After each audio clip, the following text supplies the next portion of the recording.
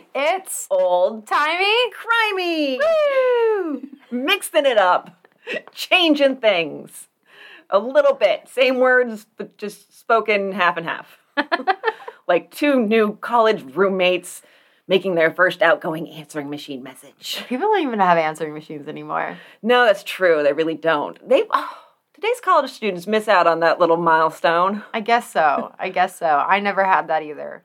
But I did college kind of vicariously through you. So You really did. My freshman year, I had the matte, almost see-through purple phone. Oh, look at you, Miss Fancy Pants. I was quite fancy pants. So, I'm Christy. And I'm Amber. And we are here this week with your dose of historical true crime, and you are going to take your medicine. I don't know why I tried to make that sound sexy, but it happened. I don't know why that sounded sexy. Yeah, I was confused by that. I don't know what to do with that. Nobody does. I don't. The listeners don't. It's time to take your medicine. You're like the naughty nurse of true crime right now. I am. But not some of the naughty nurses that we've talked about in the past who kill people. So just a different kind of naughty nurse. Different naughty nurse. Yes. So before we get started, as always, we would like to invite you to come check out our Patreon. That is patreon.com/oldtimeycrimey. And there you can get bonus episodes. We release 5 a month, and it's $5 a month, $1 an episode. Can't beat that. And it's awesome. So you should just do it. It is awesome. I just told Amber about the coffin affair. The coffin affair. And there was a jailbreak at one point that used one of the classics, I think, of jailbreaks. And I'm not going to say what, because that'll spoil it, but it is hilarious. And very artistic. Yes, very artistic. A lot of craftsmanship. And also, we still don't know if it was bears or Could not. have been bears. Could have been bears. So, also, we are over on Good Pods. And I know that some of you must be listening over there because we keep charting every week. Which is awesome. It's awesome. I love it. We now have a tip jar there. So if you listen to an episode that you particularly like, or if you just want to throw a little bit of support our way, you can leave us $1 or $2 on our Good Pods nightstand. We have extra nightstands. Yes, we're just nightstands everywhere. So, this week, we are going to be talking about J. Albert Guay. Guay? Oh, it starts already. Oh my goodness, yeah, and I didn't even think that it was French, and I was like, J. Albert Guay. I am super American. I didn't even think about that, but yes, it's Quebec. It is Quebec, yes. And so it's more than likely French. Albert. So yes, do get ready for probably a lot of pronunciation missteps. I am trying my best, and Amber is along for the ride. Yeah, I am not trying my best, guys. I did actually look up several different podcasts and YouTube videos, hoping for some pronunciation help. I gave up after like the 5th one because it was a YouTube video, and there's the name Robitaille in here, which that one I know how to pronounce because I had a Professor Robitaille. He was my French lit professor. So he came by it honestly, and I'm pretty sure he knew how to pronounce his own last name. And I think they said Robitoid or something like that. Robitoid. And I was like, no, this is useless. This is not helping my pronunciation issues. So Robitussin. Professor Robitussin. He's married to Professor NyQuil. So I feel a little loopy, okay? Too much NyQuil. Too much NyQuil. So I'm going to do my best. I make no promises. I apologize in advance for any pronunciation missteps I make. I do not apologize, and I'm still calling him Albert. So. Go ahead. That's also fine. So another note is I used a lot from Roger Lemolin's 1951 article in Maclean, so I'm going to reference him a lot because he knew the murderer in this case. He did. In that article, he would call this case, quote, the most horrible mass murder in the history of crime in North America. And the thing is that they didn't have Wikipedia in 1951, so he couldn't go and look at the mass murders list and disprove him like I did. Because some others that preceded it and surpassed it in scale of death were the Tulsa Race Massacre in 1921, the Bath School Disaster in Michigan in 1927, which is episode 50, if you haven't heard it. And 75 years before the Guay affair, In Cypress Hills, which is located in what is now Saskatchewan, somewhere between 20 and 24 people were killed. Huh. So it really actually wasn't. It was not. Yeah. But I can understand him not having that information right at hand. Yeah, I mean, back then you can't just look it up and you're like, this is the only one I've heard of, so this must be the worst. Exactly. And to his mind, it being so close to home, I'm sure it was. Yeah. So let's talk about J. Albert Guay. He was born on September 23rd, 1918, in Charny, which is right across the river from Quebec City. He was the youngest of 5 in a Roman Catholic family. His father was a brakeman on the railroad. The Canadian National Railway has a major national train yard there, or at least did at the time. So I don't know if they still do. So that made a lot of sense. And Charny, I should note, this little town also has a company called Alex Couture, Inc. They recycle animal corpses. Yeah. Mm-hmm. Recycle. Mm-hmm. Repurpose? Huh? Mm-hmm. Okay. And so the past, for 2 decades, in the 90s and the 2000s, this company and the town fought over the smells produced by this process, as I bet. you might imagine. And then finally the company put in filters to solve the issue. Thank you for that. But it's funny when your town's Wikipedia page has a section about The smell. The smell, yes. So, Guay's father died in a train accident when Guay was only 5 years old. I couldn't find anything about that accident. I searched high and low. But I did find that his father got an Imperial Service Medal for government employees in 1919. So, pretty good at his job, I guess. Yeah, very good brakeman. A good brakeman.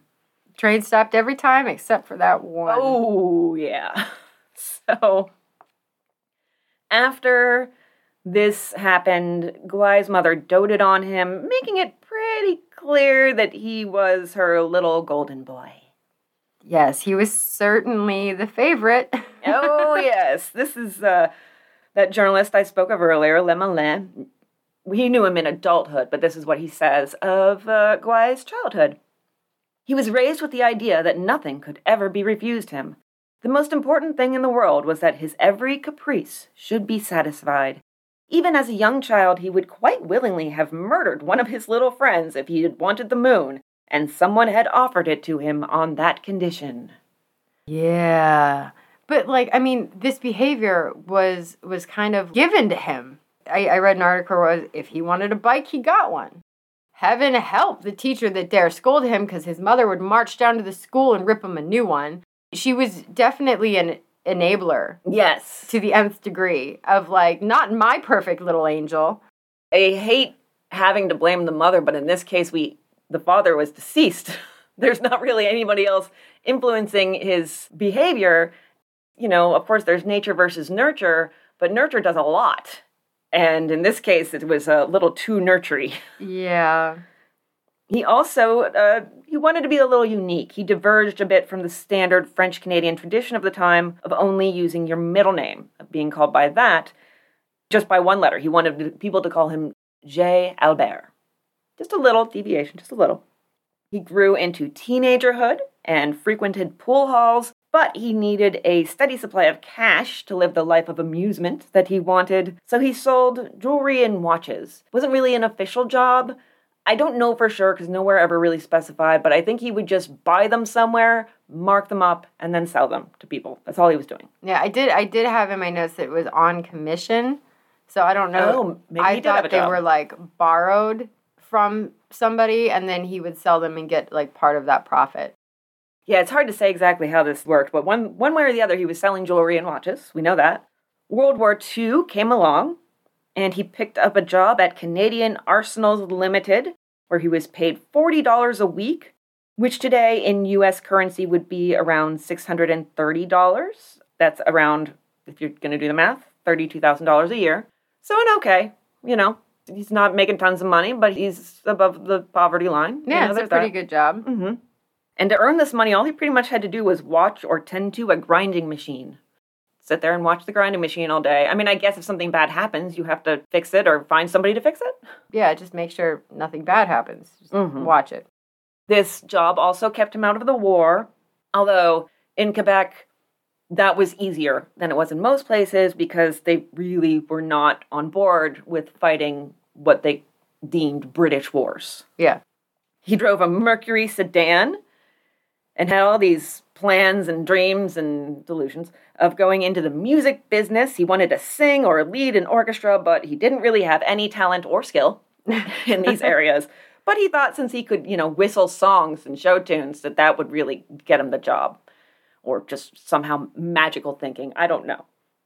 As a young adult and then as an adult, he was said by those who knew him to be charming, generous, well-mannered, a nice dresser, but also, on the negative side, really prone to bragging. This guy loved a good flex. I love that. So one of the descriptions was, a handsome little man. Yeah, it seemed he had not necessarily a baby face, but a youthful aspect to him. Definitely wasn't his face, but he was able to pretend he was younger than he was at some point. Because he had the maturity of an 8-year-old. There's also that, yeah. If your maturity levels are lower, then people will more easily accept that you're younger than you actually are. Yeah. And he was also said to be somewhat high-strung. That's an understatement. That could have been the Coke. Yeah. The New Yorker, in an article, later described him, and this was a running theme in this New Yorker article. Every new person brought into it got a string of adjectives associated with them. Short, slim, and nervous, with handsome features, curly black hair, and an engaging smile, and also said that he was clever and quick and cocky. He was full of himself. He was quite cocky. The ladies really loved him, speaking of which, and he seemed to enjoy dating around while he was working at the factory, but there was one lady. One girl. He couldn't stop looking at her. He couldn't stop thinking about her. She was by far the prettiest. Oh, yes. So he decided this had to be his girl. So this was Rita Morel. And again, the New Yorker gives us a plump, attractive brunette with large brown eyes and nice teeth. Go to hell, New Yorker. And then from Le Molin's article, of all these girls, as you said, Rita Morel was by far the prettiest, with her great dark eyes of Andalusian beauty, a sensual mouth, fine teeth. They really love her teeth. She had perfect teeth, apparently. Perfect teeth and magnificent black hair. She was far and away the most attractive girl in the factory, though she was slightly plump and rather short. They just can't resist getting a dig. She was curvy. Yes, she was curvy. Someone once called me pleasantly plump, and I should have punched them. Yeah. I weighed like 125 at the time, for God's sakes. Oh my God. So, they married in August 1941. They would have both been in their early 20s. He was kind of a show-off when it came to stuff like that. So, of course, on his wedding day, he's going to go all out. Nobody really wore top hats in weddings in this area, but He did. He did. And so that was the day that Le Molin first saw him. And upon seeing him, he thought, there's a bluffer. Yeah, I love it. Yeah. And Le Molin said that Albert was all over Rita, but in a public way. Like, it was almost like he was acting out things he saw in movies. He was sort of play acting at what he thought an attentive, loving, amorous husband should be doing. So there were kisses and embraces and pet names all done in public. And this is not the kind of neighborhood where that's really the done thing. Again, they don't do top hats and they don't do public affection. None of that. Yeah. But like Rita would go for a walk and then would be greeted upon her return home. He would meet her outside on the sidewalk and pick her up in a big embrace and give her a great big kiss in front of all the neighbors. And in my head, I'm just like, I've been gone 20 minutes. I went to the store. I got milk. What? I was not on a great cross-country adventure. I'm even picturing him. They didn't necessarily say this, but I'm definitely in my head, he's doing the dip. Yeah, no, in my head too. Yeah, totally. I'm glad we're on the same page there. He really didn't fit in this neighborhood because he had these pretensions of wealth and abundance, and this neighborhood was more kind of like lower middle class. As far as that was concerned, not very many people had cars, but he had his Mercury sedan. People didn't flash their cash around, but Gwai did. He tended to wear clothes that were a step or two above what his neighbors were generally wearing. This was a blue jeans neighborhood, and he was a slacks man, which is, I think, definitely more of a distinction then than it is now. I mean, you wouldn't think twice if you saw a guy walking by in blue jeans in a neighborhood and then another guy walking by in khakis. You wouldn't think twice. But back then, it was more of a class distinction to clothing. Which, I mean, I'm listening currently to an audiobook about how to misbehave in Tudor England. Oh. And have an opinion. Oh, well, yeah, if you're a woman, yes. The first chapter is on swear words, and I need to go listen to it again with a pen and paper and take notes. But definitely clothes were one way of misbehaving because there were things that, depending on your station, you were not allowed to wear. Yeah. And so, I mean, that's definitely decreased, but we can still see some of that in this time period in the 50s. Yeah, so he's in a jeans neighborhood, and he gets his shoes polished every week so that he has, like, the shiny black shoes. He has to have this pretension that he is a step above his neighbors. And there's nothing wrong, ostensibly, with looking good, wanting to look good, you know, wanting to have shiny shoes or wear trousers. There's nothing at all wrong with that. It's just that his motives were wrong. He wanted to show everybody that he was above them. Yeah. If you're going to go out of your way to look nice, do it for yourself. You know? Don't do it for other people. Who gives a shit? Yeah. He lived beyond his means, but he at least wasn't stingy about it. He did share his wealth with neighbors. Whenever somebody needed some money, he was always there with a loan. He would help in other ways, too, if you were having some sort of emergency or crisis. And he got back into the jewelry and watch business at this point. He would take in watches to repair, then would outsource them to actual jewelers who could do the job, because he couldn't. It is, again, this idea of him wanting to be able to do things like be an orchestra leader or a watch repairman, but not actually either having the skill and talent or wanting to put in the time and to effort. Learn it. Exactly. He also had a jealous streak where Rita was concerned, but that didn't stop him from going out and about with other girls. Of course not. And I'm going to bring it in here. Bitch, I say! And that bitch is referring to Gwai. I don't like this man. No. So one time, Lemelin had given Rita a ride home. He reported about this that Albert, when he got Rita home, was waiting outside, came up to Lemelin and said, "Roger, I'll give you a word of friendly advice. No more of that. That sort of thing can only end in tragedy."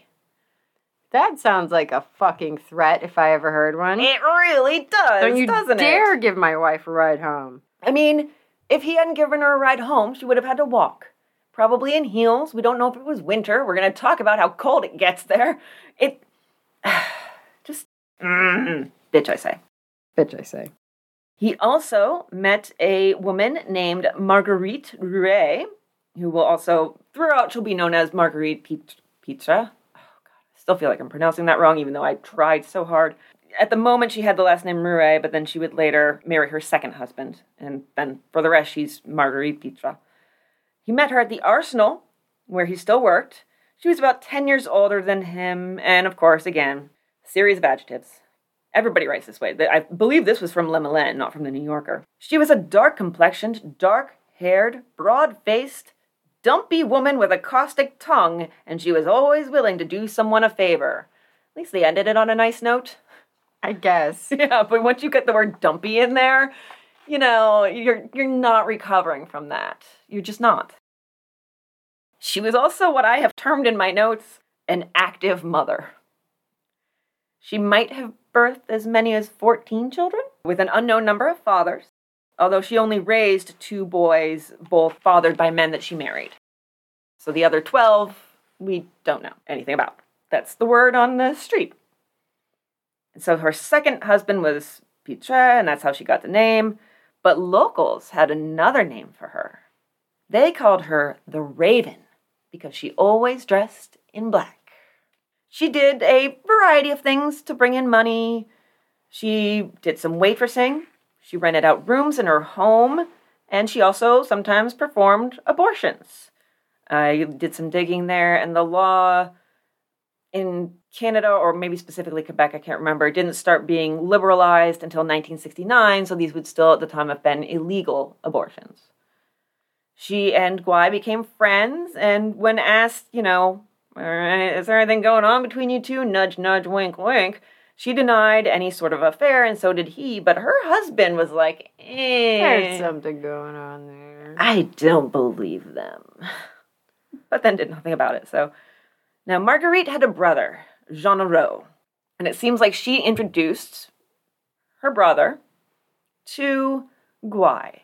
And these three would revolve around each other and just be horrible. So, be ready for that. Well, Jean Aroux would also help fix the watches. Oh, yes, that's right. He was one of his go-to guys for fixing a watch. Yeah, because he was very mechanically inclined.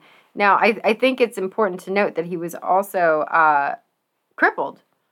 So, well, to use the parlance of the day, I think we should say. Yeah, that was the description, was crippled by tuberculosis, unable to walk.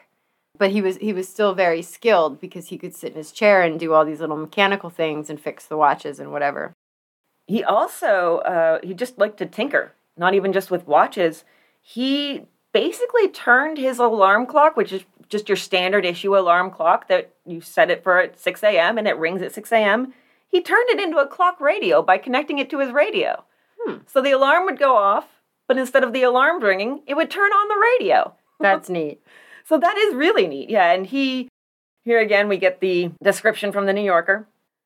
Jean-Honoré Rouet, in 1949, was a thin-lipped, gray-haired, dark-browed bachelor of 51 who had been afflicted for years with tuberculosis of both hips and could walk only with the aid of crutches. Oh, okay. At that point in time, he had crutches, but later on there would be the wheelchair. And it was probably that situation where you can only get so far, especially with the hips. Yeah. I myself have hip trouble. It's not tuberculosis of the hips, but there's only a certain amount of time that I can stand or walk before I start getting, kind of flagging and being in more pain. And also, hi, Joel. Yeah. So another friend with some hip trouble and a patron. So yes, we know how the hip thing goes. And Rouet could be kind of a character himself, a little bit of a man about town. He had to spend some time in a Catholic hospital one time. And, of course, Catholic hospitals, you got a lot of nuns there taking care of stuff. But he wanted to have a little bit of fun. So he had a sex worker come in for a little playtime and told the nun that they were married. This is my wife. Come back and check on us in an hour. Yeah, this is my wife for the next 45 minutes, or $50. So, around 1945, the arsenal closed. Kind of obvious reasons there why an arsenal would close in 1945. And so Guy opened up a store in his district, jewelry and watch store. There was one report that he and Rita moved to Seven Islands, also known as Sept-Îles, which is about 950 kilometers away. But I don't know I didn't see that anywhere else. I only saw that in the one report, so I wasn't really sure if that was true, because he was also spending quite a bit of time back in that area of Quebec. And their daughter, Lise, was also born that year. And he basically kind of started up this new line of work as a traveling salesman of watches and jewelry. He also, and this will be a running theme, he liked to make sure that he was insured. He liked to ensure that he was insured. And he did use that insurance quite frequently because his home constantly got broken into. At least 4 separate times. Yes, jewelry and watches stolen. And also twice, his store had some little fire issues. Yeah, and the insurance company kept paying it, so... Talk about enablers. But it is really, it's definitely a thing with him. Insurance. Yes. Suspicious. Very suspicious. That's quite a string of bad luck. I'm just saying. And also, speaking of bad luck, the marriage was getting a little rocky. Rita knew that he was running around on her and having affairs, and she was losing her patience with that behavior. Well, okay, so this actually still happens today. When you have a narcissist and they get married, all the attention is still on them, so they're happy. when they have a child, that attention is no longer on them. And they get very unhappy and they stray, they cheat, they lash out at their partner. This is not uncommon. And actually, I have a sibling that this happened to as well. They had a child and then this happened. So it still happens today. So he's very much a narcissist. Oh, yes. I think we can agree on that. I don't like to diagnose people in the past, but this one I will. Yeah, sure. Yeah, no, absolutely. They have a child. He's not getting attention anymore because obviously she's paying attention to their very young child. Mm-hmm. And so he starts sleeping with other people because he needs that attention, that reinforcement, that he needs it to survive.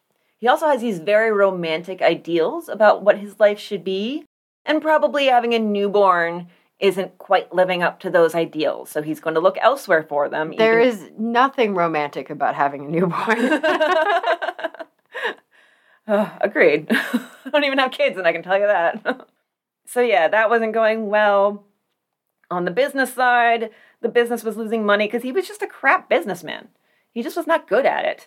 And his debts were actually enough to get him rejected for entrance into the 4th degree of the Knights of Columbus. Now, this is a Catholic charitable organization / pseudo-military. I don't even know.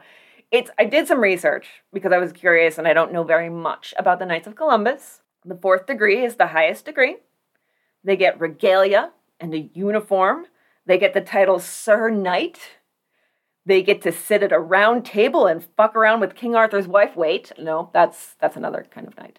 Okay, so Close enough. Not that last one, but maybe. Fewer than 20% of the Knights of Columbus make it to the 4th degree.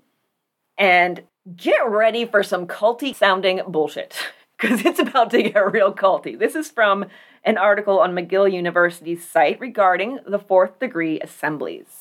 Assemblies are distinct from councils and are led by a separate set of elected officers. The Supreme Board of Directors appoints a Supreme Master, currently Joseph P. Schultz, and 20 Vice Supreme Masters to govern the 4th degree. Each Vice Supreme Master oversees a province, which is then broken up into districts. The Supreme Master appoints district masters to supervise several assemblies. And then each assembly is led by a navigator. Other elected assembly officers include the friar, the captain, admiral, pilot, scribe, purser, controller, and the color corps. That's a whole lot of titles. Yeah. I feel like this is like Dungeons and Dragons. You've got your mage, and you've got your warrior. Yeah, like there's so many. There's so many right now. Who's rolling the dice? What's happening? It's very confusing, and it's just a lot. They also, back in those days, got to wear, along with their regalia, these incredibly stupid-looking hats. Everybody wants a stupid hat. At the end of the day, that's what we're all here for, is a stupid hat. I can't blame them. I have my unicorn headband that also has cat ears and flowers across the front that I wore on our Halloween episode, so yeah. And so it was changed to a beret in 2017, but back then it was... All right, I think I've got the right idea. The Hessian army had these hats that kind of went in a straight line from front to back. So like a tricorn, but without the third point. Just went straight front to back. And then poofy feathers coming up all along. So it looks like this feather mohawk? Yeah, exactly. I don't know. I might do some things for a feather mohawk. I don't think you would join the Knights of Columbus along with their Supreme Master. I would if I was a Supreme Master. That is true, yes. But now, as of 2017, it was changed to a beret. There was a lot of upset about that. Well, I'm sure a lot of those guys got to keep their feather mohawk for old time's sake. They get to keep it, but not wear it. You can't wear it ceremonies. anymore. Yes. They also wear a ceremonial sword because there's nothing medieval or anything about tying military things to religious things, is there now? No, never happened before. I find them just a little bit disturbing. And part of that might be, oh God, I got more titles. Oh. The Color Corps Commander, I didn't realize that went onto the second page. I thought that was the end of that list. Sentinels and Trustees. Assembly officers are properly addressed by using the title Faithful. So for instance, Faithful Navigator, Faithful Sentinel. You put faithful in front of their title. So That's annoying. Faithful Supreme Master Amber. It's too big of a title. It doesn't roll off the tongue. There's just a lot, yeah. They are, as you would imagine, quite conservative, anti-choice, anti-gay marriage. They were a big part of the movement to get Under God added to the Pledge of Allegiance in 1954. If you weren't aware, it was not part of the Pledge of Allegiance before 1954. So people who are like, it's tradition. Not so much. And it probably shouldn't be there. Yeah. And also, you should have seen this coming, Amber. You're going to hate this. They're also a big part of the reason that Columbus Day is recognized as a federal holiday. Can we please just officially change it to anniversary of murdering indigenous people? Because we cannot celebrate Columbus. Columbus was an asshat and a murderer and was not a good human being. He shouldn't have a fucking day. Like, I'm totally cool with not working on any given day. Really? Just pick one. But can we stop celebrating a fucker? Yes, exactly. I'm oh my God. That. Yeah, Columbus is definitely in bitch I say territory. Fuck you, Columbus. Terrible. Yeah, that needs to get fixed, and I can't believe we're still living that far in the past. Can we just, as a people, just boycott Columbus Day? Fuck you, Columbus Day. Okay, but how do we boycott a day off and sales? I mean, the sales, yes, we could just not shop that day, but when they give you a day off, do you do the reverse strike where you show up to work? Yes, reverse strike. Everybody shows up for work. Fuck you, Columbus. This bank is open. If I ever want to get Amber in a rant, just bring up Columbus. Really anything. I'll go on a rant about anything. I went on a rant one time about a road across the street from Christy's house at her last house and how this was an hour-long rant about how I was going to take over the entire world just to take this road and rip it out of the world. Because I was so mad that I got lost on it. Like, I will go on a rant about anything. Yeah, rants are fun. They're cleansing. They are cleansing, and I'm full of rage. I'm a very happy person. I'm a very nice person because I bottle everything in, and then I lash out and do just weird things for my own amusement and the torture of everyone around me. Like walking around muttering things under my breath at the grocery store is one of my great joys. It just is. Anybody that knows me in real life knows that I'm probably insane. And, well, actually most of the listeners too. But you have to have an outlet or you murder people. So instead of doing that, I just scare them. Yeah, there you go. I think a good rant is good self-care. Yeah, and you know what? Maybe Albert should have just ranted more instead of being a giant douche nugget. There we go, but he was too busy wanting Columbus to have his own freaking day, although... We need to reverse strike Columbus Day. I think we're onto something here. Unfortunately, it involves all of us working more. There's that, but everything's got its downside. So yeah, I really wanted to be a 4th degree Knight of Columbus. And they said no. No, sir, you are not. Well, no, just no, because they wouldn't call him sir because he's not a knight. Neener. Like, no, you suck and don't pay your bills. That's exactly it. He had been so sure that he'd get a yes that he had a suit made up. I'm not sure if it was he commissioned one of their classic uniforms in their regalia or not, or if it was just a very fancy suit. But then when they were making their decision, they were like, "You're way too deep in debt. We can't trust your decision making at all." And so it's kind of ironic that he's out there splashing money around, and the whole reason he gets rejected is because he's splashing money around. Yeah. Yeah. And Rita told someone the day of his rejection, "Poor Albert. He's crying like a child. They've turned him down. He wanted to become rich too quickly." Which is an interesting statement. But, so, some of the neighbors, though, had also commented on Rita and Albert getting involved in these, like, fights and altercations, where he would throw bottles and hurl insults at her, and then the next day would go out and get her a present. Mm-hmm. Buy her flowers, all these things. You don't have any money. Stop buying things. Exactly, yeah. He can't afford to be trying to make up for his fights where he's an asshole. Yeah, and also just don't throw bottles at your wife. That too. Yes, I can get behind that. That's pretty important. Don't do that. Yeah. So, let's look at this picture. He's in debt. He's married to a wonderful woman who inconceivably can't get behind his total constant philandering, has all these aspirations to be wealthy, and instead he's the exact opposite. And this sounds like about the time for a, early 30s man in a misogynistic and capitalist society to start looking around for a pretty young thing who he can trick into thinking he's rich and important and worthy of her time. But he's not that kind of dude. Except he is. Enter Marie-Ange Robitaille, a waitress. She is... Listeners, I'm going to give you... Just play the Jeopardy theme in your head, because copyright and stuff. But I'm going to give you a few minutes to guess at her age when he's in his early 30s. So I'm going to just, count to 5. 1, 2, 3, 4, 5. All right. Got your guesses ready? How old was she? 17. 17! I'm so angry. She does tell him that she's 19, but still, that's not even enough. Yeah, no, that's still weird. But sure, okay.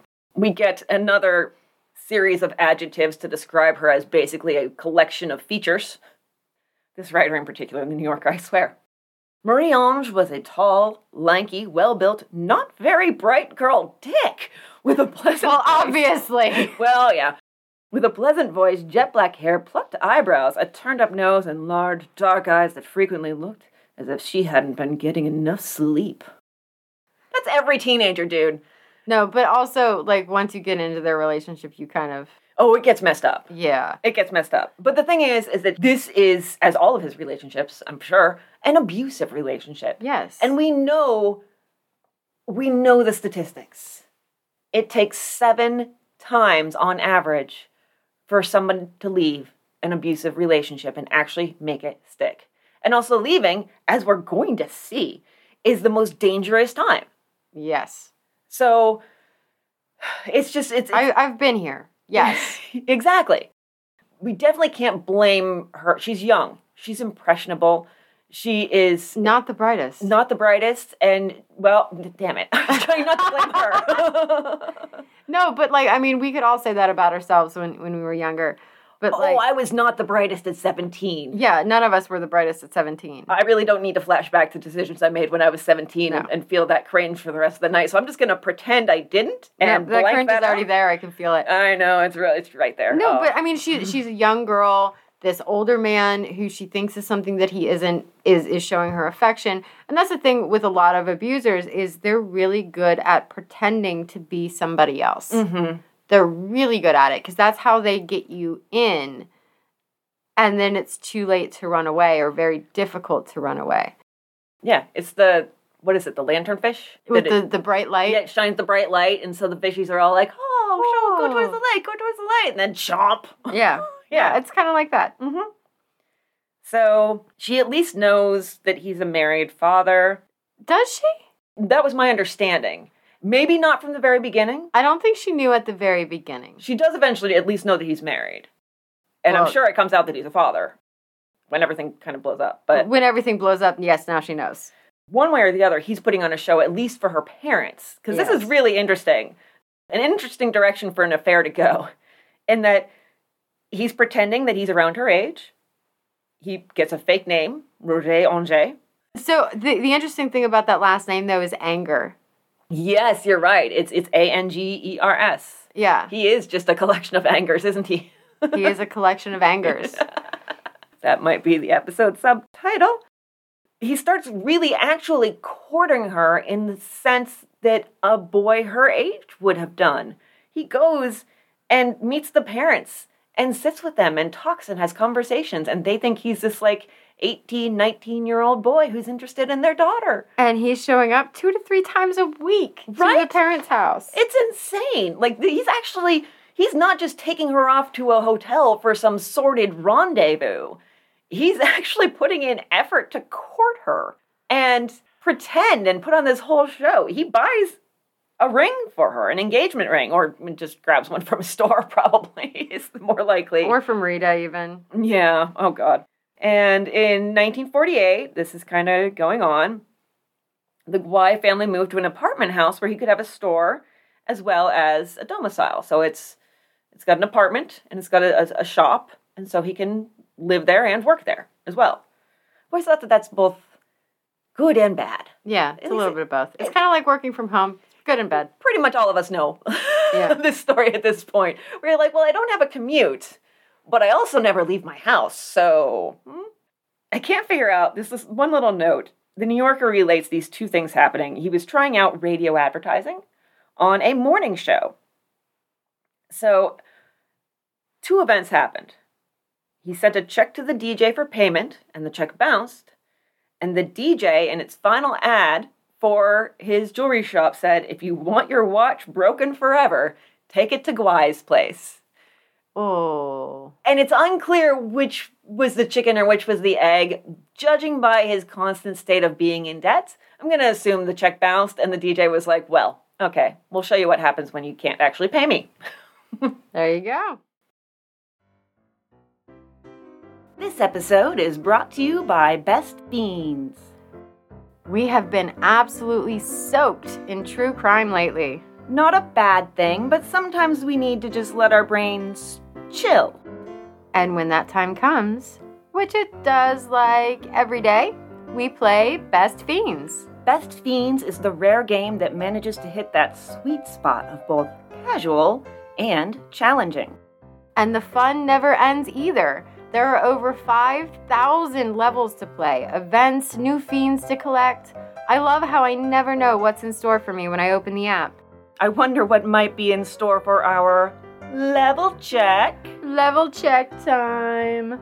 I am up to level 2,725. Ooh, look at you go. I am on level 5,191. Oh, but I am at least a little over halfway. So. And something you have to look forward to. Sometime in the 4,000s, you start getting power-ups. Oh, nice. Best Fiends is one of those games that makes 30 minutes feel like 30 seconds. And it's free to download. So download Best Fiends free on the Apple App Store or Google Play. That's friends without the R. Best Fiends. This episode is sponsored by How to See a Man About a Dog, Collected Writings. Are you bored of TV? Like drugs but can't afford them? Still paying alimony? Read the instant cult classic, How to See a Man About a Dog, Collected Writings. It's surreal, it's strange, it's How to See a Man About a Dog by breakout surrealist author Samuel Knox. How to See a Man About a Dog combines darkly comic short stories, powerful poems, and pulp fiction prose to create a heartbreaking and hilarious journey that readers will not soon forget. Get your dose of surreal prose and poetry with this dark comedy collection. Ebook available on Kindle Unlimited. Print copies are available on Amazon, the Book Depository, and more. So he's carrying on with Marie-Ange for most of 1948, but it all comes tumbling down in November in a scene that is like soap opera reality show worthy. I love it. It's so great. She figured out who he had been seeing. And when he was over at the Robitaille house visiting with his little girlfriend and her parents, she storms into the damn house and just makes a damn scene, and I love it. I know, I do too. She basically says, this guy is not Roger Ange. He is my husband, and thus I think maybe your daughter should look elsewhere for a boyfriend. Yeah. Oh, and we have a kid together as well. Just, by the way, I have procreated with this man. We have brought another life into an existence, and that life is sitting at home while I'm here trying to get my husband to come back home because he's messing around with your daughter. It's just something. The Robitailles were like, yes, we do think that she should look elsewhere for her boyfriend. Maybe out on the street after we kick her out. And they do that. So this is the thing. When you try to push two people apart, they're only more likely to come back together, especially if one of those people is a 17-year-old girl with very few resources. And one of her resources is the person her parents don't want her to see. Yes. So she calls Guy. Of course, he can't bring her to his house, where his very angry wife is currently simmering. So he goes to a friend, Marguerite Pitre, who said, sure, I can take in your probably underage girlfriend. And actually, Marguerite was living in a nice place then, had a bit of luck. Done lots of abortions. Also that, yes, maybe a run of abortions after all the sailors came home. I don't know. But soon enough, she and her boyfriend had to move back to the, poor side of town. But Marie-Ange stuck around at the nice apartment, and Guy footed the bill with money I'm sure he didn't have. He's now paying for 2 homes and has no money. Yes. Now, she kind of goes back and forth here a little bit. We kind of see her start to see the light, but he also sees her starting to see the light. At first, she's trying to hide from her parents and trick them, making them think that she was in Montreal. But then she decides, actually, I kind of want to go back home. And she gets in touch with her parents, and they want her back. They're willing to take her back in. So now she's sneaking around Guy's back. She gets a train to meet up with her parents. He intercepts her on the train as she's coming out of the bathroom before the train can leave, and forces her to go back to the apartment with him. They get back to the apartment. He burns her gloves and sleeps in her coat, so she has no way of getting out. Now, it is winter, 1949 in Canada, and even now, the average high for January is a high of 21 and a low of 3, and that's Fahrenheit. And for our Celsius friends, that is -6 and -16. So definitely need a coat and gloves. Yes, absolutely. And then when morning breaks, just in case the light of day and a little boost in the temperatures is tempting to her, he bites her face. Hoping to leave a scar so Yes. that no one else would want her. Yes. This man has gone way past the line. Way past. He also is like, hey, give me that train ticket. Because obviously I need money. I always need money. And you're not using it. So I'm going to go turn it in and get a little refund.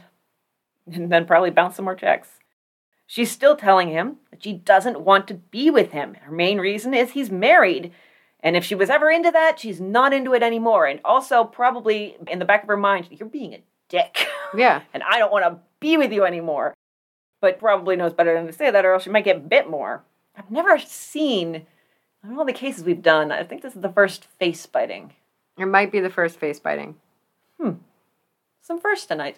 In the Tiny over on the Patreon, we had our first egg evidence. Egg evidence.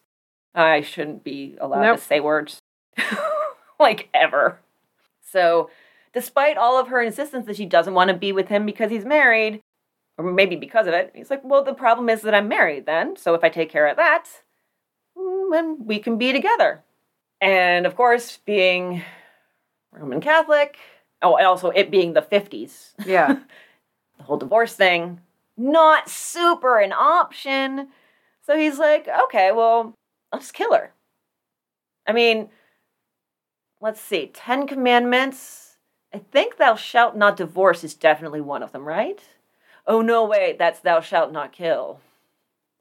But he's not going to do it himself, obviously. He tries to get this guy, Lucien Carreau, to do it. Lucien Carreau was 21, kind of a family friend. He knew the guy. And so Guy goes up to him and he's like, look, I'll give you $500 if you give my wife this wine and also put some poison in it. That's about $4,600 in U.S. currency today. So a chunk of change that he probably doesn't actually have. Yeah. I think Lucien Carreau was smart to refuse this on several different levels. Yes. So Carreau is like, no, absolutely not. Go away. And then Guy says, all right, well, I'll give you $50 to keep quiet. And Carreau says, no, absolutely not. Go away. You would think that would make Guy nervous. Not one bit, doesn't seem. No, he's too busy terrorizing everybody. But then it's May, and an event happens in the news, and Guy gets a new idea. There is a plane crash near Manila. in which a man was in love with a woman, that woman's husband was on this plane, and also, just coincidentally, so were a few time bombs that the lovelorn man had hired some felons to hide on the plane. 13 people died in that crash. It was 3 crew and 10 passengers on a Douglas DC-3. So Kauai was like, if your wife dies in a plane crash, you're not married anymore, are you? That also works. And so he actually starts taking flights and timing them because he has ideas. He thinks, well, I'm a very smart man and I know everything. If the plane goes down over water, it'll be a lot harder for them to find the wreckage and piece things together and figure it out. So I just need to make sure that it goes down over water. I don't know how he managed to take all these flights and none of them ever got delayed. It made him stop and think, wait a second, I can't actually time this perfectly, but somehow. So meanwhile, early summer, 1949, Rita moves out. She takes the kid, moves in with her mother. But of course, they're still married. That doesn't mean that they're divorced. It doesn't mean he's free. And Marie-Ange is also sick of his shit. So she actually manages to get out. She gets back to her parents and goes back to waitressing. And so he's basically been left by both of these women. And we see how he lashes out. So, Marie-Ange? Yes, Marie-Ange. I'm not good with French. It's an evening in June. She's walking to work to waitress. And he finds her and accosts her and pulls a gun and says that if you don't come back to me, I'm going to kill myself and maybe you too. I don't even know. And she's like, leave me alone. I'm going to be late for work because you're crazy. And so they're arguing back and forth, and a policeman overhears this and comes over to help break it up. So Albert runs away because the police, and he has a gun and is acting crazy. And he proceeds to walk Marie-Ange to work just to make sure she's safe. And he goes, you know what? I'm going to hang out here in case that scumbag comes back. Just going to have a real casual cup of coffee. Yeah, and of course, Albert comes back. The cop was like, I have his number. I know what his type does. They always come back. Well, and they kind of do. Yeah. And so the policeman arrests him and goes and books him on attempted assault with a deadly weapon. So then Albert calls his friend Marguerite Picher. Mm-hmm. She gets him a lawyer. They get the charge reduced to one of carrying a gun illegally. And the punishment for that is a fine. Mm-hmm. No jail time. And I just wanted to point out something that struck me about his threat to her on the street. Where he says, if you don't come back to me, I'm going to kill myself, and maybe I'll even kill you too. I think that's very indicative of how much high esteem he holds himself in.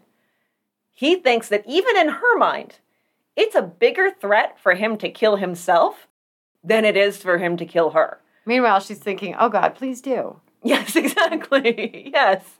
He's like, oh, she'll be so brokenhearted if I kill myself, much more so than she would be if she died in her late teens.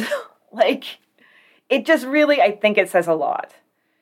But then, all right, everybody get a little ready to get frustrated, but also feel sad for her. Marie-Ange gets back together with him. He tells her that she's going to get in trouble for tarnishing his family name by getting him busted for the crimes he was actually committing.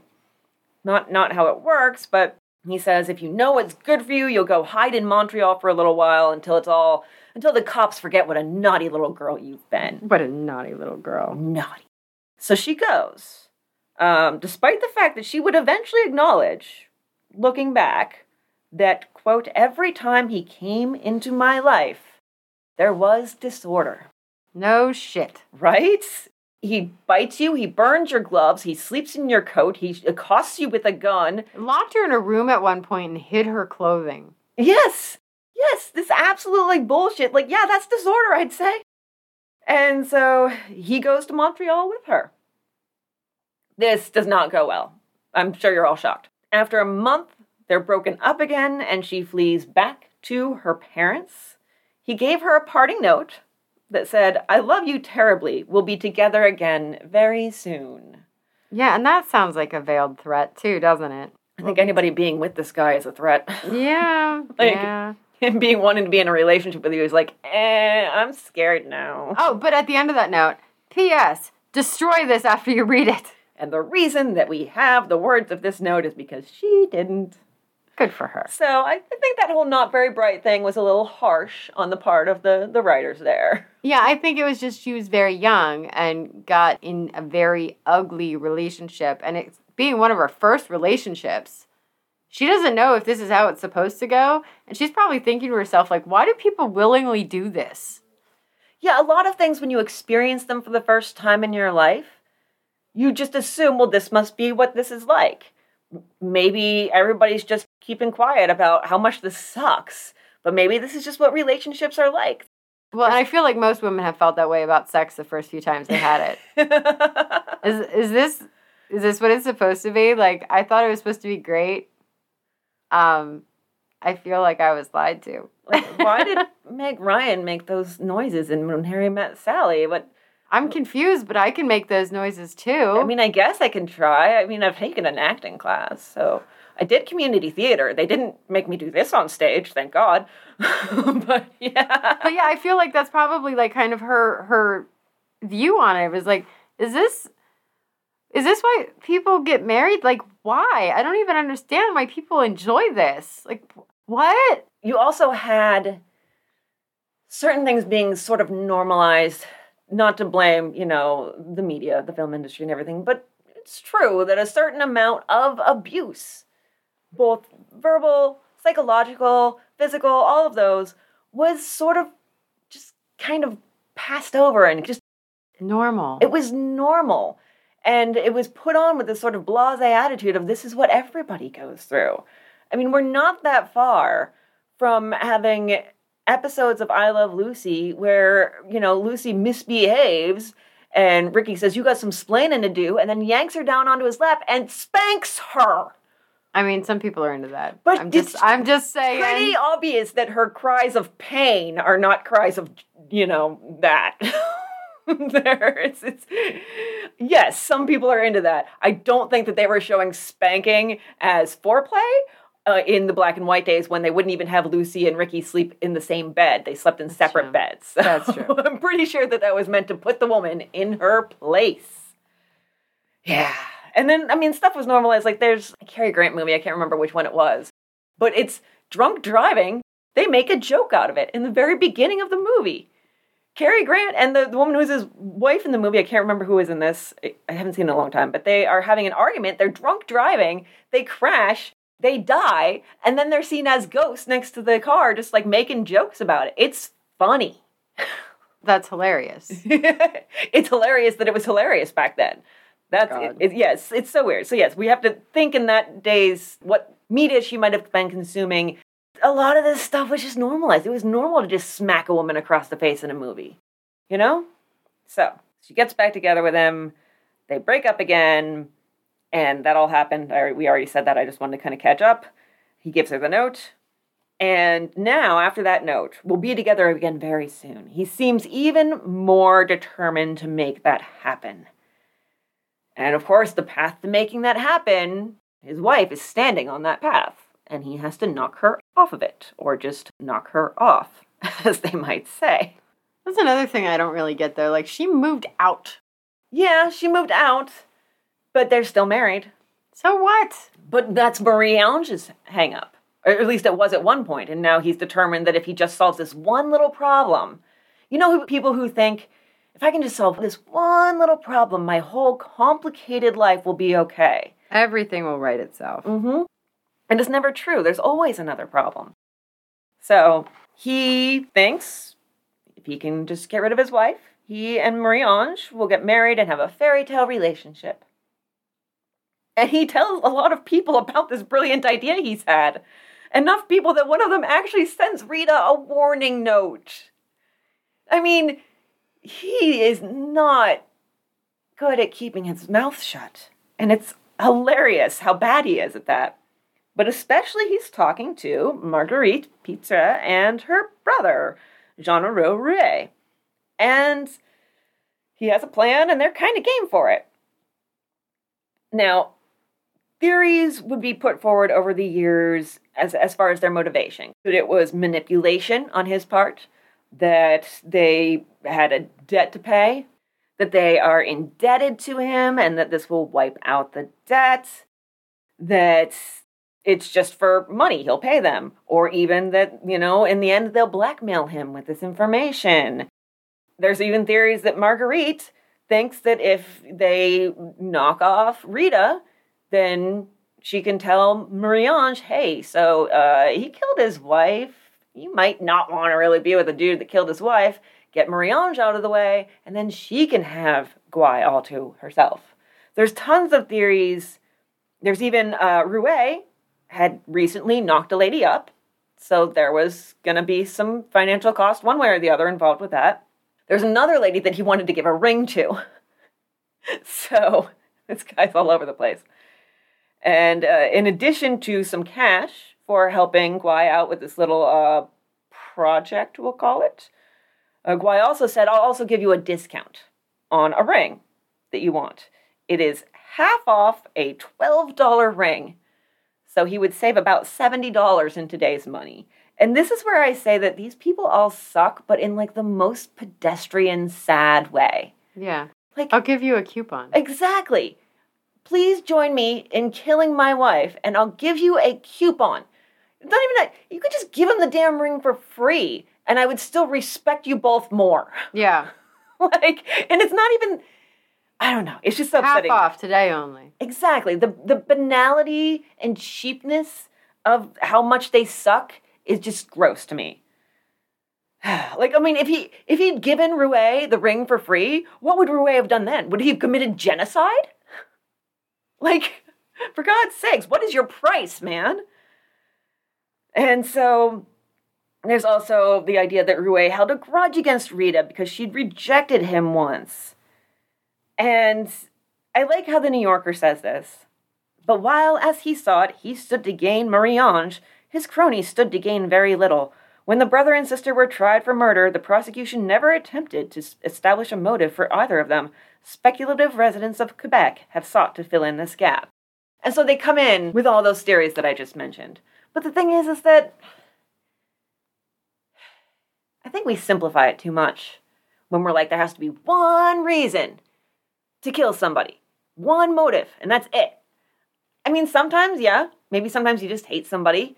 In the case of Guy, the motive is, there's definitely just one motive, and he wants to be with Marie-Ange, and his wife is in the way. But if Marguerite and Jean Leroux are going to join in this, it could be a ton of things. It could be like, well, I owe this guy, but also, if I can get the other ladies out of the way, maybe I can get with him.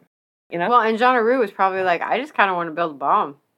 I'm good with that. I want to see if I can build a bomb. Yeah, I think a lot of it was the joy of tinkering for him. Although it's interesting that he did put it off at first. When first kind of given the assignment, Guy came back a week later and saw that nothing had been accomplished. And so he, lit a fire underneath Jean Leroux's ass. But there's also the idea of, anybody who creates things, sometimes you let things kind of simmer in your head. Yeah. And work themselves together before you sit down and put it into reality. Yeah, you're sitting there trying to figure out how the gears are going to work, that it's going to work. And so I think he's kind of doing the blueprint in his brain to figure out how he wants to go about putting this all together. Yeah, exactly. This from the New Yorker, as far as Guy's attitude as he and Marguerite and Jean Leroux are making their plans. At the time he was planning to murder his wife, he took several strolls with his parish priest, during which he discoursed eloquently on the decaying moral standards in their community. Mm-hmm. This man is one walking, decaying moral standard. Yes, he is. All fully decayed at this point, actually. Marguerite went out and purchased the materials. That was 30 feet of fuse, 10 pounds of dynamite in half-pound sticks, and 15 or 19 detonating caps, sources vary wildly. She put it under a fake name, supposedly somebody who wanted some stumps blown up, and she paid $6.89 for it, which is about $63 in U.S. currency today. That's still pretty inexpensive. That's not a bad deal. And so Guy and Rita actually, during this time period, got back together. It seems like he initiated this, I'm pretty sure. Probably. He was being quite over-solicitous to the point that people were raising their eyebrows at how much he was fawning over her. And so Rouet is supposed to be taking the dynamite and the caps and the fuse and making a bomb. And when they talk about it, Guy and Jean Rouet are in the watch repair shop. And they're kind of like, well, we're stumped a little bit. And so a guy comes in. Now, some stories say that this guy was a former miner, retired, and some say it was a former policeman. Interesting either way. And they say, hey, could you help us out? We want to use the dynamite to kill fish in the lake. Which I was like, what the hell? Dynamite fishing. Blast fishing. I looked it up. I did not know. Or if I did know, I put it out of my mind because I didn't want it to be a thing. It is a thing. Stun and kill the fish and then just gather them up. That was in a movie that my dad used to watch. It might have been Grumpier Old Men. Oh gosh, Grumpier Old Men, my goodness. Yeah, yes. I kind of actually remember that a little bit. But my dad used to love watching those movies, and I remember that from being a kid is seeing the dynamite fishing, and my dad was like giggling. See, I probably blocked that out. Because at this point, I literally wrote in my notes, I don't even know what to do with these assholes. Like, just the fact that they're like, well, we definitely don't want to commit a violence against, anybody we know. We definitely just want to go and lazily kill a bunch of fish in a horrible way that really fucks with the environment. So help us out with that. Not done so much anymore, but definitely was done. And really all they got out of this was a long lecture about how dangerous an activity this was and how they should use lime instead and exactly how to go about doing that. So there's that. And then this man, in addition to being a walking, decaying moral standard, is also a walking cliche. He ups their life insurance from $5,000 to $15,000. So from around $46,000 in modern U.S. currency to $138,000 in modern U.S. currency. Of all of his crimes, lack of creativity is definitely really super minor, but I also can't forgive it. I cannot forget the lack of creativity where he always just does the same thing I expect him to do. Okay, well, I actually had a question about this because I was a little confused reading these articles. So from what I was understanding, there was also another insurance policy that he purchased at the airport, and this was a common practice at the time, that when people were getting on the plane, you could buy like a quick $10,000 policy. Mm-hmm. And so he also did that. He got a $10,000 policy on her from the airline. Mm-hmm. See, it was a little bit confusing. There was a part of my brain that was like, okay, well, did he do just one of these things? And then that extra $10,000 got roped into the existing life insurance policy in the media's account of it, because both of those, he increased it by $10,000, and he also, or he bought flight insurance for $10,000. Yeah. And I wasn't sure if it was an and/or situation. I choose to believe just because he's just the cliche master that he went ahead for both. Yeah, I'm going to go both too. Yeah. And anyone else almost might consider, if you're going to blow up a plane, that the other passengers maybe should come into your thoughts once or twice. Not this asshole. Not this asshole. He just thinks that this will be a tragic accident and there's nothing he could do to prevent their deaths, even while he's actively working to make their deaths happen. It's just, the cognitive dissonance is just mind-blowing. They did come up with one idea that if they had employed it might have minimized the other loss of life. They thought, well, maybe we can have a taxi driver be in on this instead. We have the Guys go on a ride with a taxi, have the time bomb already hidden in it. Then there's some car trouble, quote unquote. And of course, the two men will go off to find help and leave the little lady safe in the car. Wouldn't want to get your shoes dirty. And while they're gone, the car blows up, and therefore only Rita is killed. So Marguerite actually went to a taxi driver with her plan, because they're just going all over town and asking people, can you help us kill this woman? We're trying to kill somebody. You guys want to help out? You in? You in? No? All right, well, maybe next time. And the taxi driver said, no, I like my cab and I'm not blowing it up. Apparently the loss of life really didn't matter to him. It was all about his cab. And Marguerite had to try and pass this whole thing off as a joke. Rouet would later say that yes, he had made the detonator for Guai, but he thought the whole setup was just the whole stumps blowing up idea. He's like, oh, he just pulled the wool over my eyes. And it was a really pretty simple endeavor in the end, just a detonator and alarm clock. Like, really all the materials they needed were the dynamite and all those other things we mentioned, the alarm clock and some batteries. They ran a test on September 8th, and when it went well, Guai called someone up and said, everything is ready. Although, a neighbor would later recount that there was a bit more to it than that, and it got a little bit darker. She'd been at Rouet's house that night, September 8th, and said Guai had told Rouet, my wife is leaving tomorrow morning. Will the parcel be ready? And Rouet said, yep, it'll be ready on time. They then had an exchange that I don't quite get. Guai asked how much, and Rouet said, we'll see when the time comes. I still haven't figured out exactly what that exchange is meant to accomplish there. I don't know. I think maybe she misheard. Because like, how much could be like, how much do you want me to pay you? Well, why would Rouet say, we'll see when the time comes? No, he should say whatever his price is, you know? Yeah. How much loss of life can we expect? All of it would be my guess. Almost definitely. Yeah, unless that was kind of my thought, like how much damage to the plane. Yeah. I guess how much damage to the plane, I guess, is probably the most likely. So he enlists Rita to help him out with a little chore that needs to be done. Somebody needs to go to Baie-Comeau and pick up some suitcases of jewelry there. Of course, this requires a flight. She very reluctantly agrees. He books her a ticket on flight 108. And as you said, he gets the flight insurance, and that $10,000 would be close to $100,000 in modern U.S. currency. So the flight leaves on September 9th. The morning before it left, Guai took a package to the train station, met Marguerite there, gave her the package. She then proceeded to take a taxi to the airport, where she got everything in place to have the package shipped to Baie-Comeau and insisted that it had to go on flight 108. The package was 28 pounds. It was marked fragile. It was addressed to a fake name, Alfred Plouffe, from another fake name. That cost $2.72. That's $25 in U.S. currency today, and murder can actually be really cheap sometimes. Apparently. He then proceeded to go back to Rita's family's house where they had been staying, and he and Rita took a taxi to the hotel.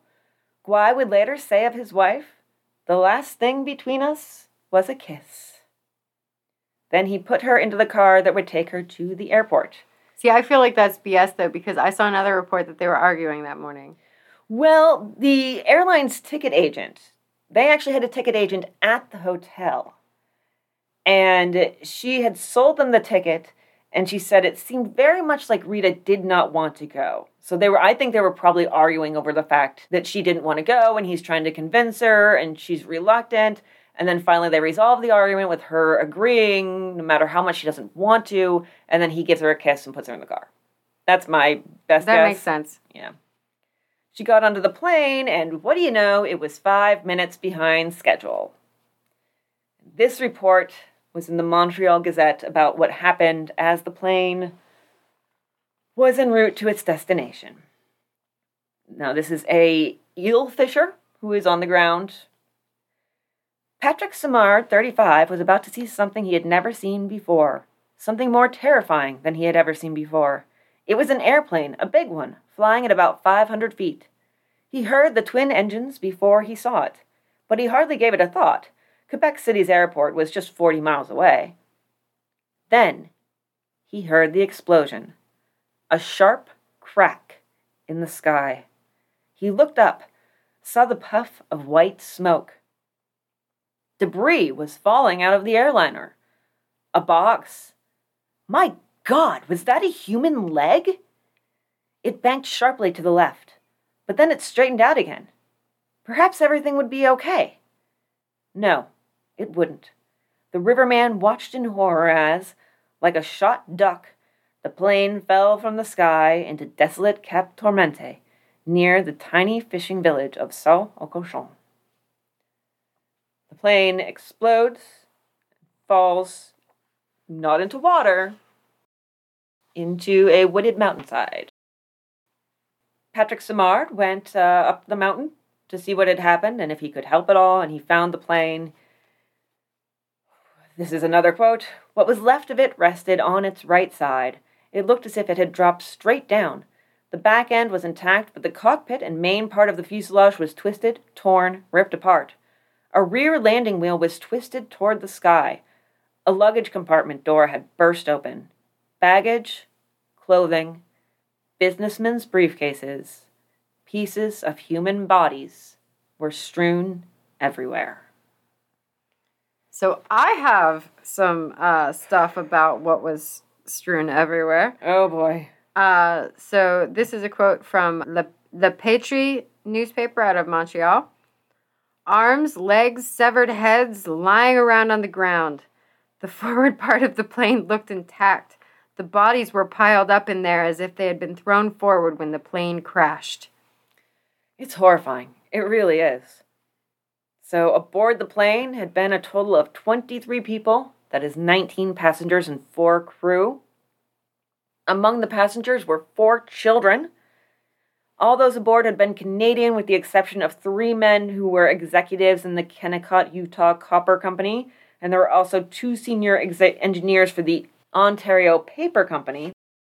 The reason that was important was this idea that high-level people might be a target. Yeah, the executives would certainly be a good target. Yeah, because you had the outgoing president of the company, the incoming president of the company, and the vice president. So that immediately dinged some bells that didn't end up actually being alarms for anything real. All aboard the flight died. At the time, it was the 3rd worst crash in the history of aviation in Canada. Rita, when she died on this plane, was 29, and it gets me. Out of all those 23, hers was the only body with the face not mutilated beyond recognition.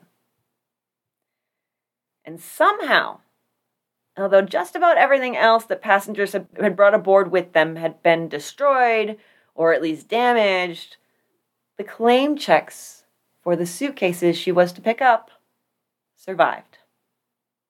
It's almost like the universe is like, we'll just arrange these little things here. We'll just fix these little things to make something right, at least. One tiny thing right. Albert Guay heard the news, and he finally went to the hotel to ask if his wife had survived.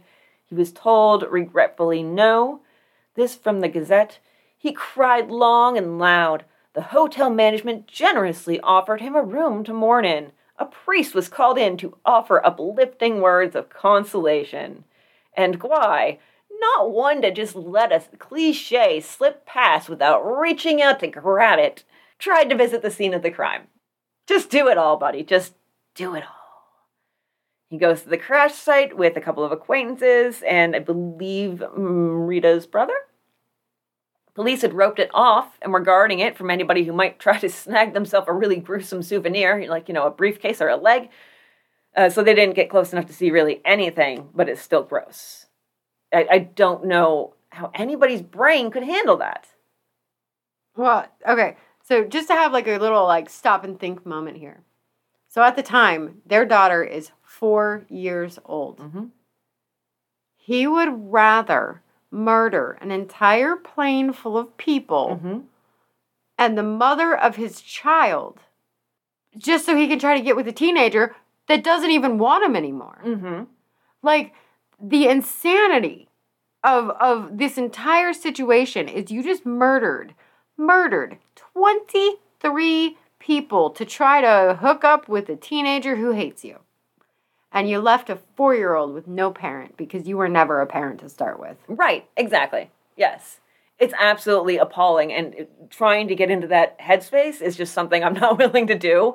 Yeah. I'm just going to leave it at unimaginable, and be okay with that. I have several times in my notes, what in the actual fuck? Yes, this is very much a what in the actual fuck kind of case, especially as far as everything he does, says, and is. Yes. So, now, novelist and writer from the Maclean's article that I mentioned earlier, Roger Lemelin, knew the Gouais before the bombing, and he first heard that Gouais' wife Rita had been a victim from a news report on the radio. His first thought, when he realized that Rita had been on the plane, Albert had something to do with that explosion. He knew right off the bat, and he wasn't the only one. He had lived across the street from them for 8 years in this district. So after the reports of the crash, he went to the neighborhood to see if he could talk to some mutual friends, just kind of suss out very gently and deftly if they had any thoughts. He didn't need to be gentle. He didn't need to be deft. People just basically walked up to him and said, I think Albert did it. Yeah. So they played poker together. So he met up with some of the poker guys and he's like, did you hear? They're like, yeah, Albert totally did it. And is basically just walking around town, grocery store. Hey, did you hear? Oh my God. Yeah, it was definitely Albert. Yeah. So basically the whole town is like, I know he did it. Yes. Like, it was totally him. Literally everybody knows. But they're kind of keeping it quiet so far. Gouais spent over $800 on her funeral. I did see one report that just the casket was $800. So one way or the other, at least $7,500 today. And he spent 3 days next to her coffin, sobbing. With the giant floral wreath? 5 to 6 feet tall with a note from your beloved Albert. Yep. He did find some time just 2 days after the plane disaster to, ring up his attorney. He wanted to make sure he had his ducks in a row should the airline be found responsible for the crash. The look Amber's giving me right now. If you make that face for too long, it's going to freeze like that. I make a lot of faces, though. Yeah, true.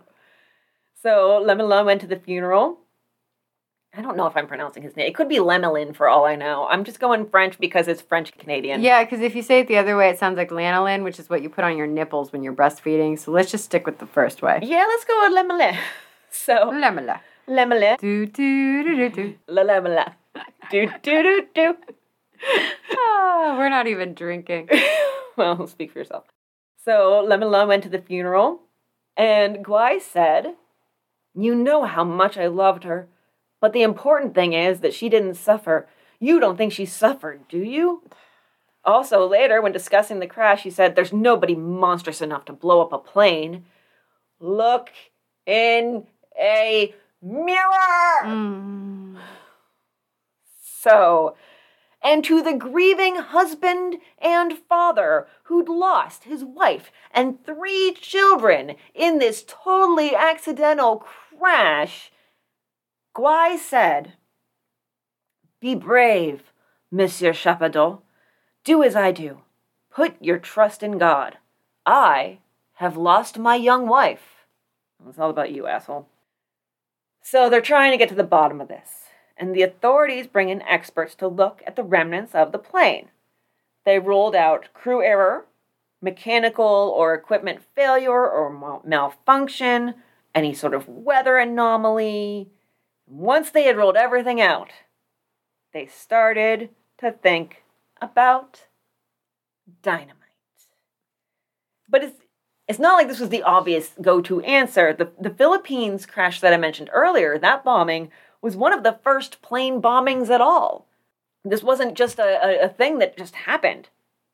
So, from what they could see, it looked like the explosion happened in the forward baggage compartment. And the conclusion that it was dynamite was very much bolstered by evidence that the seat nearest the compartment, where the blast had probably gone off, was found 1/4 mile from the crash site. Wow. That doesn't happen when a plane just crashes into the ground. That has to be something that happens either in the air or as it's going down in order for it to make that distance. So they were like, kind of think this was an explosion of some sort. Certainly was. So they tasked, this is really interesting, fascinating to me, the National Research Council in Ottawa with performing any sort of test that could roll dynamite either in or out. Let's figure out if it's dynamite, we'll get to the bottom of it. If it's not dynamite, we'll look at something else. And the NRC really came through. They built a reconstruction of the plane's interior and then blew it up with dynamite in the area where the explosion was thought to happen, the forward baggage compartment, and the result was practically identical to the actual crash. It pretty much was it was almost a one-for-one comparison. So they were like, yep. So authorities start looking at the passenger manifest to see if there's anyone who might have a connection to somebody with a motive. Once they get past the executives, they see, okay, there's 5 married women on here, and they immediately start to wonder, okay, do we have a target in this group? They see the flight insurance policy that Gouai had purchased for Rita, and they zero right in. And the police also in Quebec remember Gouai from the gun incident. That had just been a few months ago. So they go to Marie-Ange. And they had a description at this point of the woman with the package. Because they had at least tied that much. They knew that there was a woman who had dropped off a package at the airport and insisted that it be on Flight 108. And so they were like, okay, let's see if we can tie this lady to it. So they go to Marie-Ange and they say, you know Gouai. Do any of his friends fit this description of this lady wearing all black? And she says, yeah, that sounds like Marguerite. And for some reason, her brother even has a picture he can give them. I don't know why, but it's helpful. But it's just weird that we don't even have any pictures of Marie-Ange that I could find anywhere. And she's not a minor anymore at this point, at least like American current standards of 18 being past being a minor. She's like 19 now. I feel like I saw one picture of Marie-Ange. So they also get a call from the friend of a taxi driver named Pelletier. The driver had told his friend that the day of the crash, he had taken a woman with a heavy package to the airport. He knew all about its intended destination because he didn't just drop her off.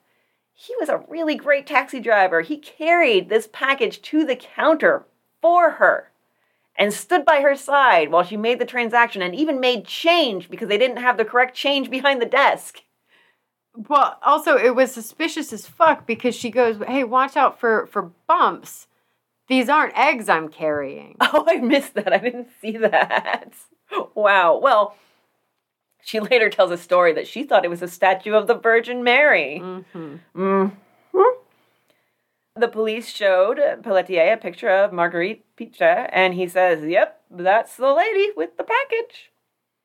They get another call. Lucien Carreau. That was the guy who Gouai tried to pay off to knock off his wife, and then tried to pay off to keep his mouth shut, and who said no on both accounts. So Gouai, at this point, is starting to realize the heat's on him. So he goes and visits Marguerite Pitre. He figures she's kind of the loose screw here. He tells her, this whole airplane disaster was all your fault. You delivered the package. It's your doing. So you should just do yourself in, get some pills, go, huff some gas from the stove. Make sure, before you do though, make sure you leave a note explaining your motive, which I will tell you now. Your motive was that you blew up the plane because you thought I was on it and you wanted to kill me to get out of your debt. She actually kind of does attempt suicide. She called the hospital and said, I have really bad abdominal pain. She ended up in the hospital. And then she said that the staff wasn't paying her enough attention, so she swallowed a bottle of pills. And then the police come and chat with her about everything that happened. And then she tells them the Virgin Mary statue story. And she said, well, I just did it because I owed him a favor, and it's the Virgin Mary. Of course, I am not opposed to proliferation of Virgin Mary statues. I'm a good Catholic. And she said she'd only found out that Rita was going to be on the plane when her brother, Jean Leroux, told her, kind of throwing your brother under the bus. Yeah, just a little. Just a little. And she said that she'd also gone to purchase the dynamite for him to get out of her IOUs. And again, she thought that it was for blowing up stumps. That's why she put the name of the woman whose stumps they were blowing up on the slip instead of her own. On September 23rd, the police arrest Albert Guay and charge him with murder. And this is just a little side note. Oh, one of the executive's sons. I saw that, yeah. He kind of wanted to get some super revenge. Didn't quite have the money to do it, so he robbed a liquor store trying to raise money in that way. I guess if you're robbing a liquor store, is it raising money? I mean, you're picking the money up and putting it in your bag. I guess you're raising it. He wanted money so that he could fly to Canada and kill Albert himself. Exactly, yes. Yeah. I'm honestly, props to that dude. Yeah, I'm all for it. As long as he didn't hurt or kill anybody in the commission of the robbery, I'm not good with that. I'm not for vigilante justice, but I am for Guay hurting. I'm fine with that, actually, honestly.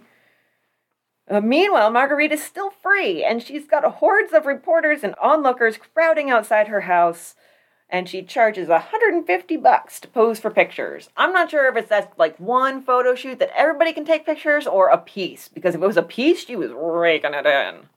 But she was hilarious. In a terrible way. Yes. In an absolutely terrible way. So a reporter comes to her door, and she opens the door, and the reporter's a little curvier, perhaps.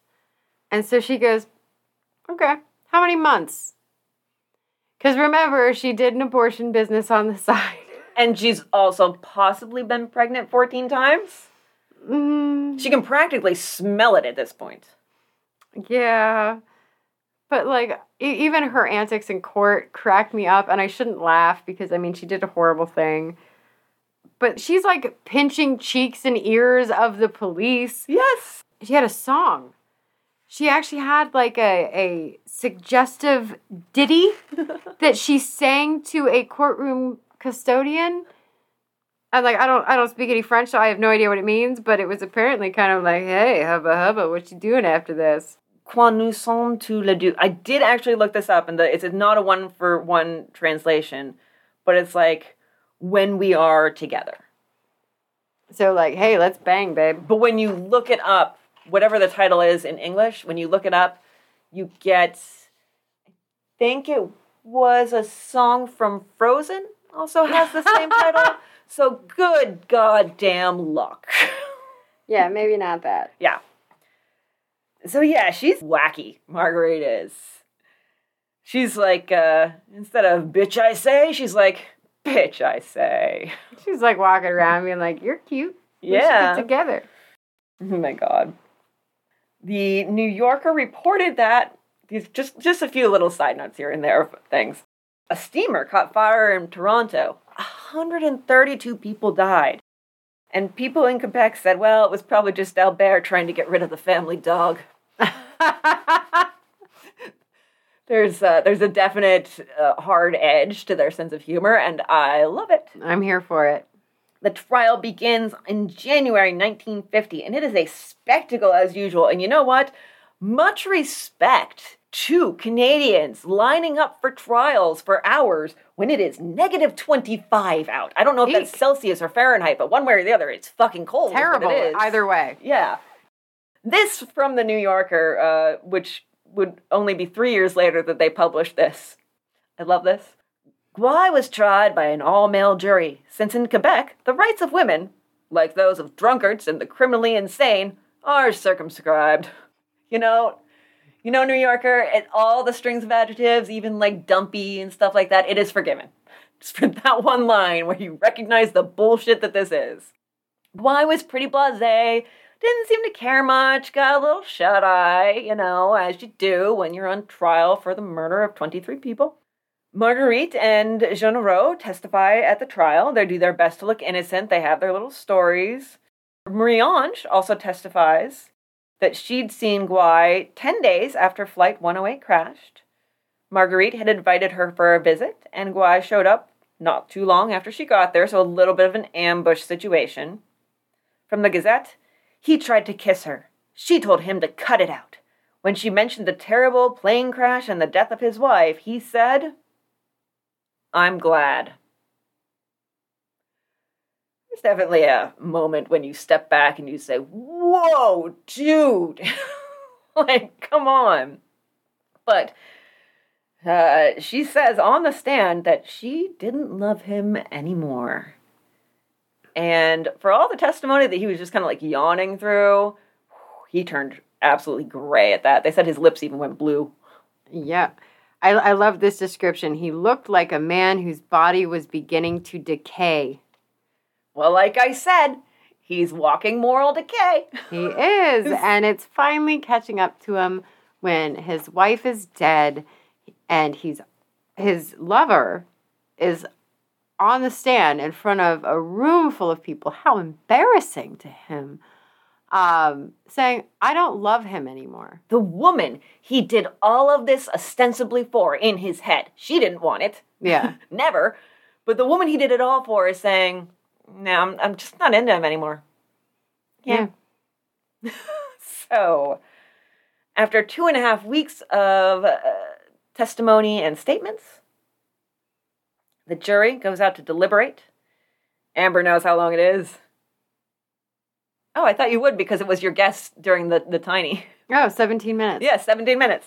I did not know that. That was actually just a guess. That is funny because I was like, oh, she must have just brought in 17 from the Gwai notes. I just like odd numbers. 17's a good number, yeah.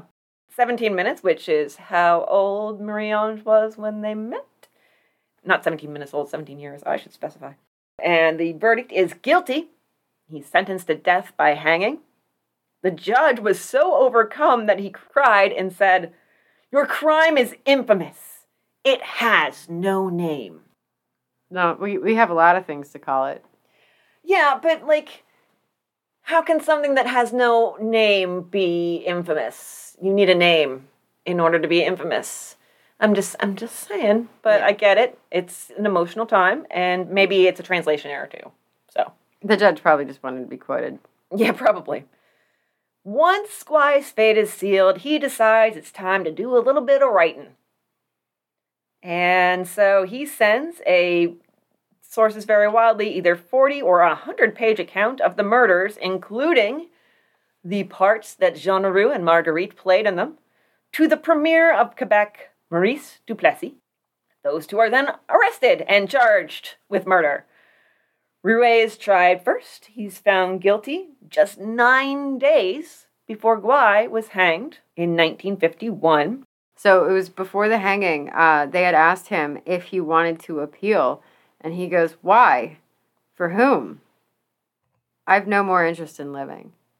Well, yes, because his pretty young thing didn't love him anymore. Yeah, and that's why. Like, literally, when she's like, I don't love him anymore, and he's like, I'm done now. Yeah, I think that's an important distinction to make, because it's not because he murdered 23 people. It's because she doesn't love him anymore. Exactly, yes.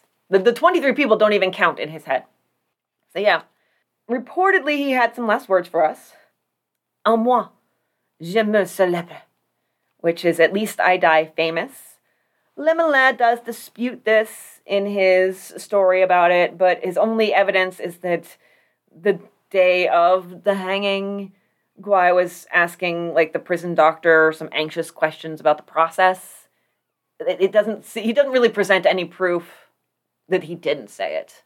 So it might even not necessarily have been his last words, or it could be a nervous joke said to one of the guards before he was hanged.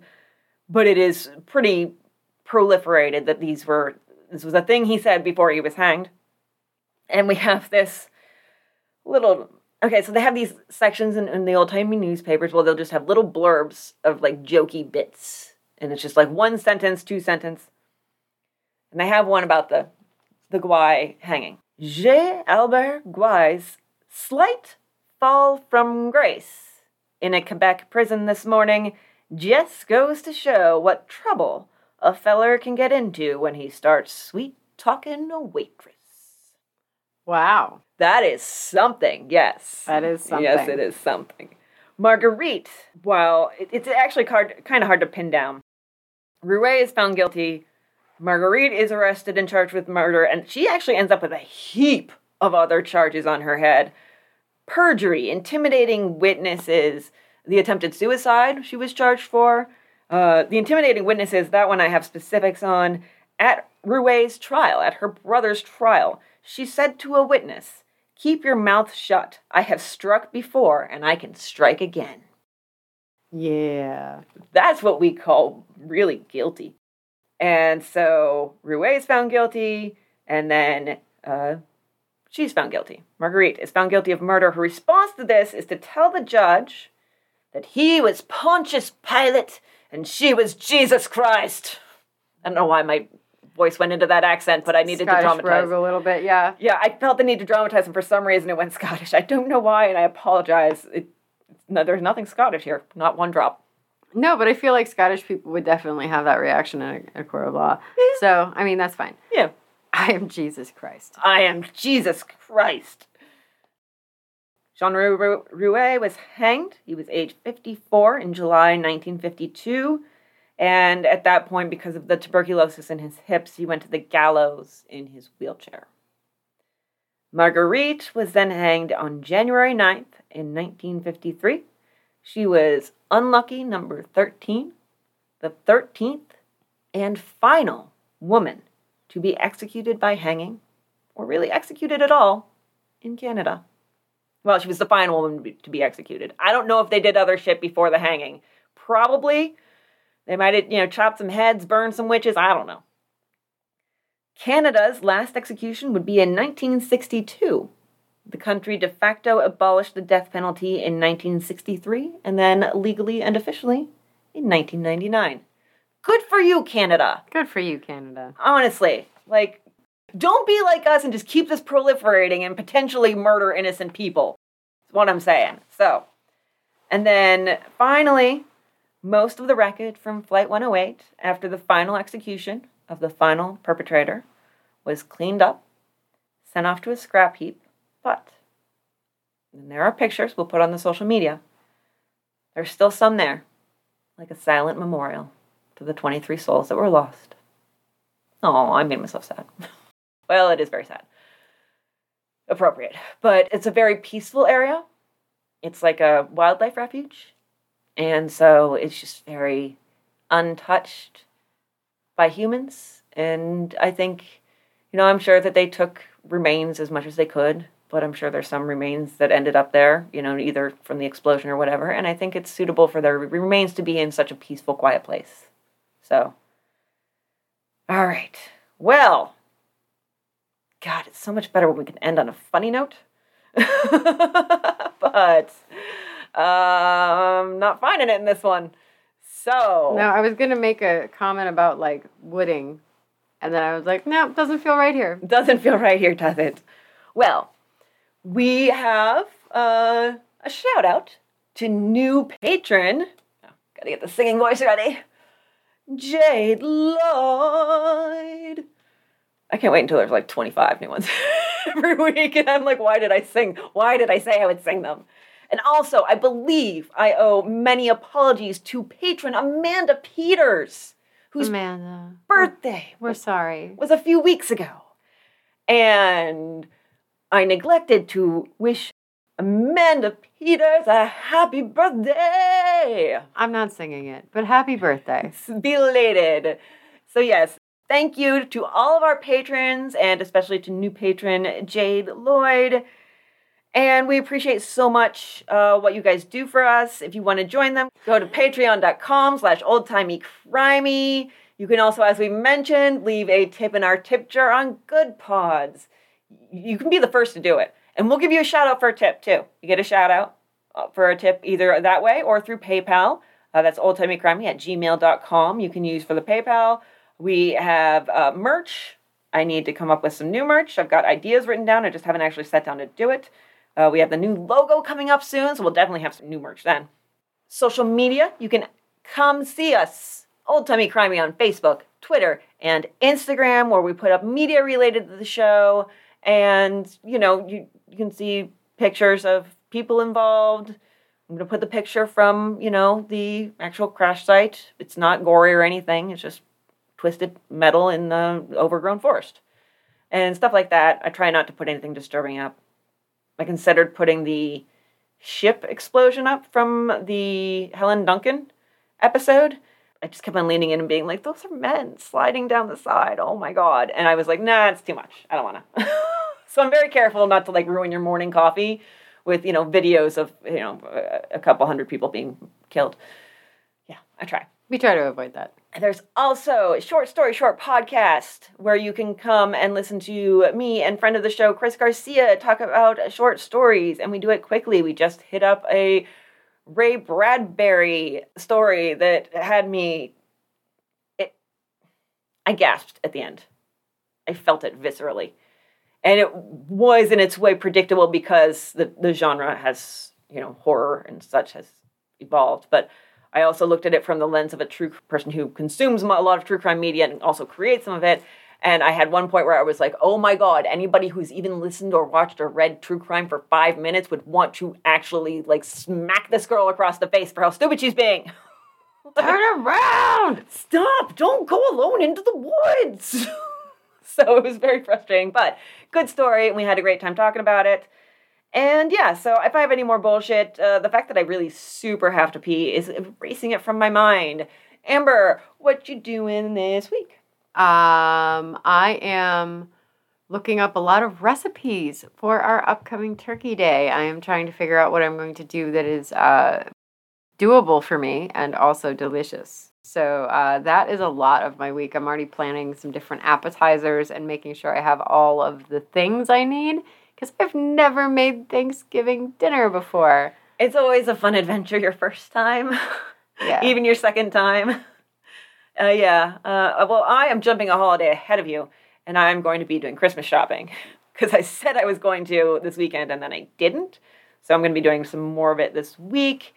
And I actually am not preparing a Thanksgiving meal this year for the first time in several years. So the first time you don't, I do. I'm Passing actually the torch. Kind of, yes, exactly. I'll pass the torch over to you. I'm kind of happy about that, even though, like I said, our turkey is amazing. But you can bring me. You're going to cook your turkey with the bacon under the skin, so you can bring me some turkey. If it turns out. I'm sure it will turn out. You have such a... You are magical in the kitchen, Amber. I love cooking, but I've also never cooked a turkey before. So this is like a new thing for me because I don't like turkey. I just really feel like you're gonna master this like within seconds. You'll have it mastered before you even put the damn turkey in the oven. You're already incorporating cheesecloth. I am because I'm insane and I just want it to be awesome. And it will be. It absolutely will be. So that's what I'm doing. I'm menu planning. And you are not, but you are Christmas planning. All right. Well, time to pee. Yes. Well, real quick, we have to say thank you for listening to our filthy words. Bye. Bye. And what were your sources this week? My sources. Good question, because we forgot to do that last week. My sources. Planes, trains, and autoerotic asphyxiation. I can't talk. Well, we've been doing it for 2 hours. I quit. Roger Lemelay in McLean's. E.J. Con Jr. in The New Yorker. Thanks for those strings of adjectives, dude. The Knights of Columbus website. Catherine Lechausset on CBC. Canada's History. And from newspapers.com, The Gazette. I have Mysteries of Canada... I can't talk. Mysteriesofcanada.com. Executed Today. History Collection by Khalid El Hassan. Maclean's by Roger Leblanc. CanadaHistory.ca by Andre Pasha. CBC. New York Daily News by Mara Bobson. And The New Yorker by E.J. Con.